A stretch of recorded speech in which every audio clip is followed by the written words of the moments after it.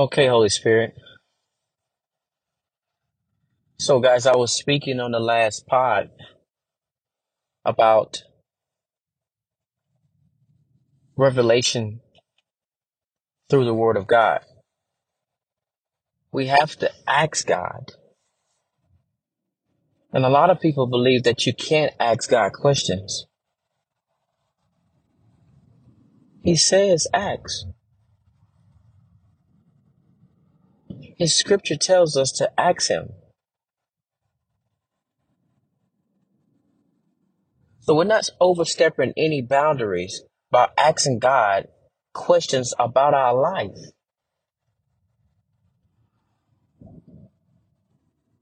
So on the last part, I said that He has the plans. We don't have them.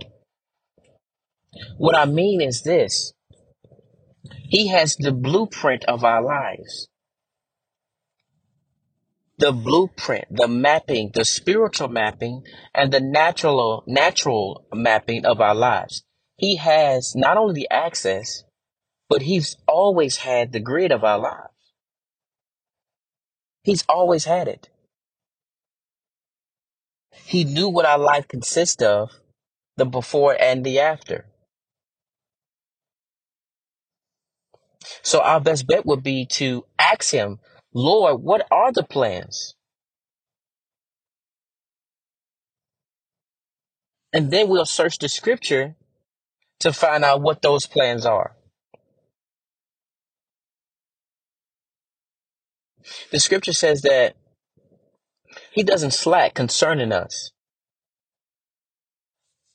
And he don't withhold information from us.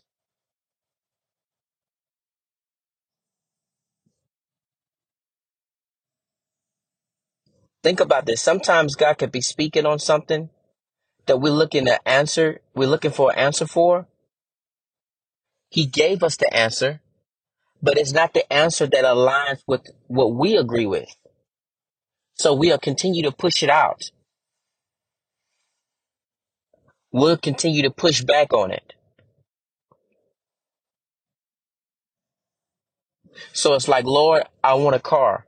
We have in our mind that we want a Nissan Altima. Okay? In our minds, Lord, I want a car. I want a Nissan Altima. And then we see an ad or we see some type of advertisement that says something about Nissan Sentras. And we continue to see Nissan Sentras. We swipe card that away. What if God could be saying, hey, my child, you can't afford an Altima right now. You don't need an Altima right now. Let's settle for the Sentra. A little bit smaller vehicle, a little cheaper in price, may even be used.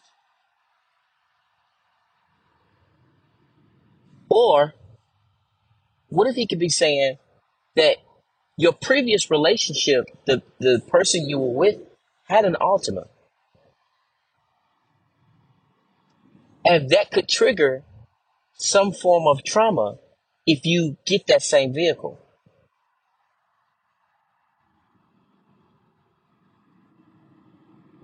What if he could be saying that? What if he could be saying, hey, you saw your friend online or you saw some homies online, all of them had Optimus, and you are starting to covet the fact of having an Altima besides the vehicle I want to bless you with?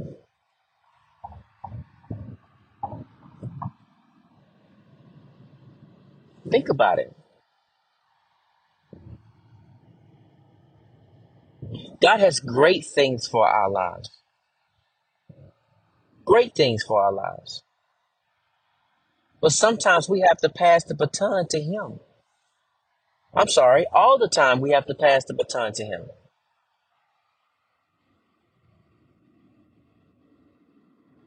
We have to give the baton to Christ.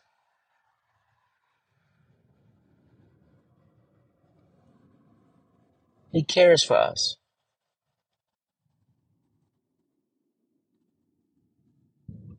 We have to accept the blueprint. No house is further built. No contract is ever completed without acceptance. With God, it's a spiritual agreement that says, you're Lord and master over my life. I agree to the spiritual terms, and the spiritual terms is everlasting life, eternal life, forever. Do you agree to these terms? You would not have damnation. Your tears will be wiped away. No sickness, no dying.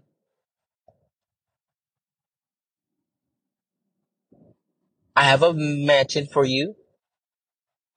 These things are set away for you, but you have to agree to the terms. Who is willing to agree to the terms that God set before us?